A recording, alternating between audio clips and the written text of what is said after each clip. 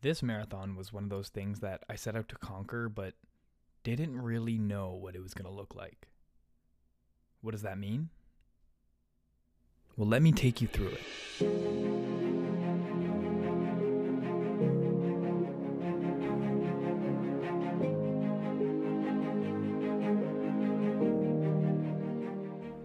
This year has been a year of many losses, and with that, I won't even try to beat around the bush. But one of these losses was unfortunately the cancellation of in person racing.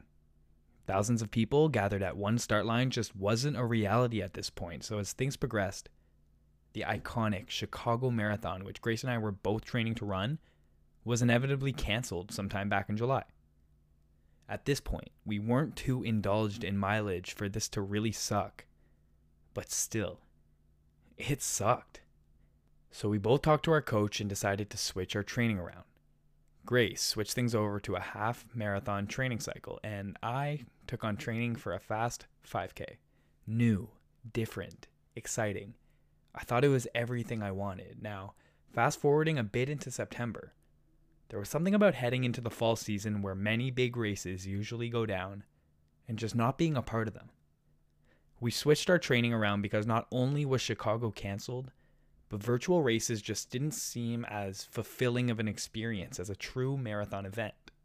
I mean, this for me was based off of New York City 2019, the only marathon I had run to date, but that was enough for me to feel everything. So mid-September came around, and during a 10K run like any other 10K run, I got to thinking, if we took on the marathon distance ourselves, that would be pretty freaking cool. I finally realized what the hype was surrounding these virtual races. Yes, the people, the event, the bibs, all of it is special and makes these experiences worthwhile, but at the end of the day, tackling something like a marathon is so much more than that.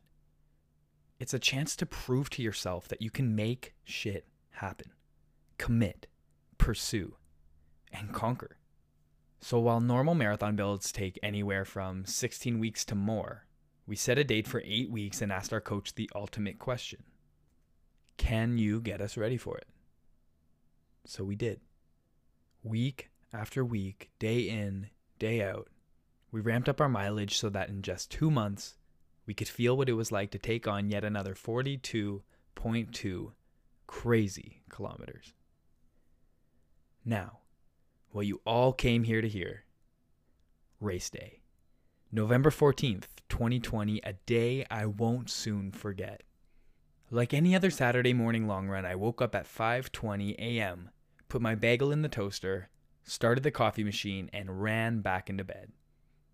Once I got those key ingredients to my successful morning long run, wink wink, I had so much adrenaline going through my body that I remember literally pacing in my living room, alone, while drinking my coffee. Anyways, I had my race gear already laid out. Under Armour Day of the Dead shorts, tank top, New York City Marathon finishers quarter zip, for that extra motivation. My lucky running socks, my favorite running hat, and I packed my bag with the essentials. Water, Noon, and a whole lot of gels. At this point, it all started to feel real. I was about to run my second marathon. I think in the days leading up to the actual event, I was a little bummed out because I realized that, especially compared to last year, this wouldn't live up to the hype. There was something missing. But was I ever wrong? Now, I can't continue this recap without giving a shout out to the people that really, really made this all possible. Grace, I could not have pursued such an ambitious goal without your constant support from every direction. You made me believe and kept me grounded when I needed it most. Coach Kelsey, you trusted my crazy dreams and turned it into a reality, kept me motivated, and let me really see what was possible. My homies and pacers, Olivia, Avery, Alex, Aiden, Riley, Chris, you all kept me distracted when I needed it, kept me hydrated, kept me focused, but mainly, you guys kept me going. This day was not done alone, and I'll forever cherish that. Now, here we go. Olivia drove us to the start line at Ontario Place along the water where, on the way, I won't lie, my pump-up song of choice was One Less Lonely Girl by Justin Bieber, and yes, I sang every word of it. Once we pulled up to the start line, Aiden and Riley started with me.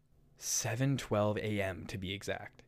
I remember as I clicked the start button on my watch, I said the 4 words that truly made it feel real. Let's run a marathon. And that's just what I did. So I broke it down into a few sections. Aiden paced me for the first 10, and Riley stayed in it for around 6 of those 10. This 10 took us along the water where my homie Judy was there bright and early to surprise me with some much needed love.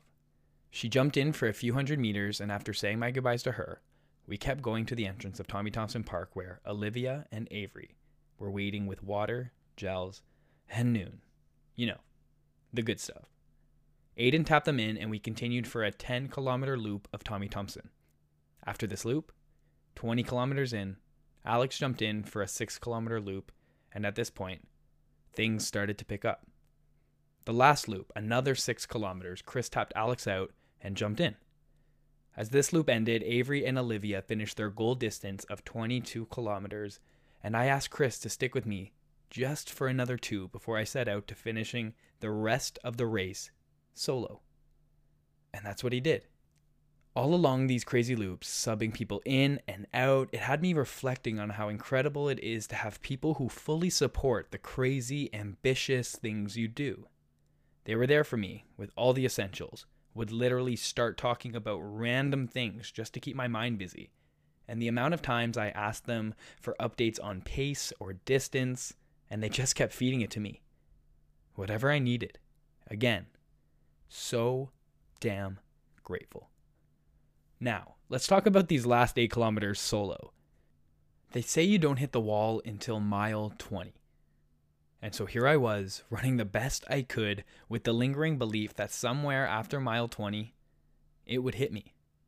So when Chris stepped back and I broke out into what I can say was a full-on mission to that finish line, it hit me. I tried to stomach my 5th and final gel, and I only got half of it down before deciding that I literally could not take it. Even with water, it was not going down. So here I am, alone, dry heaving for a good 3 minutes, gagging, turning heads, and honestly, not giving a single fuck.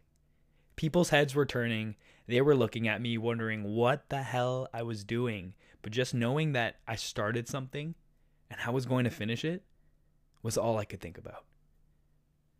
Once I turned that corner back onto Lakeshore Boulevard, I was thinking of every excuse as to why I should stop. Oh, I gotta pee. My quads hurt. This right now, this is far enough. I can stop. But at the perfect moment, I got a text from Grace that said, smile. That's it. It just said smile. And for the rest of the race, that's exactly what I did. You see, when you smile, your brain releases endorphins, natural painkillers, and serotonin. Together, these 3 make us feel good from head to toe. So even though I was quote-unquote dying, smiling as big as I could for as long as I could made it seem okay. So here I was running, smiling like a literal psychopath, and I couldn't have cared less. At this point, whatever got me to the finish line. Now, throughout this whole run, I had goals A, B, and C. Goal C was to finish the race, just finish. Goal B was to PR, so get a better time than I did in New York. And goal A was to break 4 hours. So with 5 kilometers left, I had the realization that sub 4 was actually possible. As long as I kept moving at the pace I was, it was gonna happen. So smiling, singing to myself, talking to myself, doing everything it took to keep going was all I could think of. Well, that and the discomfort and the pain that 35 kilometers of running actually brings you. And then, before I knew it, after this painful, emotional, long adventure, I stopped. 42.2 kilometers in the book. 3 hours, 58 minutes, 25 seconds. I did it. And all I could do when I stopped was think, all right, Where the hell can I pee? If I'm being honest, I was just not ready to have the same experience that I did after crossing the finish line in New York. And if you have no idea what I'm talking about, if you want to know more about what that experience was like, I suggest going to check out my finish line story. That's a mountain moment I recorded back in May during season 1 of the Mountain Movers podcast. But here I was. I did it. And I did it for me. I set out to achieve something massive for myself and proved that I can do hard things. And like I said, I tried making every excuse as to why I shouldn't keep going. But we do. We keep going. And amazing things come out of it. I shared a short conversation over text after this run with a good friend, Jonathan Greenwald. I asked him, why do we do this to ourselves? Every time we just want to make it harder on ourselves, so why not go faster, right? He goes, exactly. That last time really sucked. I bet if I could run faster and make it suck more, I can beat my time. I replied, maybe one day it'll make sense. But for now, this feeling is enough. You see, 2020 took a lot from us. But it did not take this from me. Its broken hearts, broken spirits changed many people's lives and will continue to do so. But we, as human beings, remain unstoppable. And this crazy November day taught me just that. So until next time, keep fucking climbing. Love always. Jake.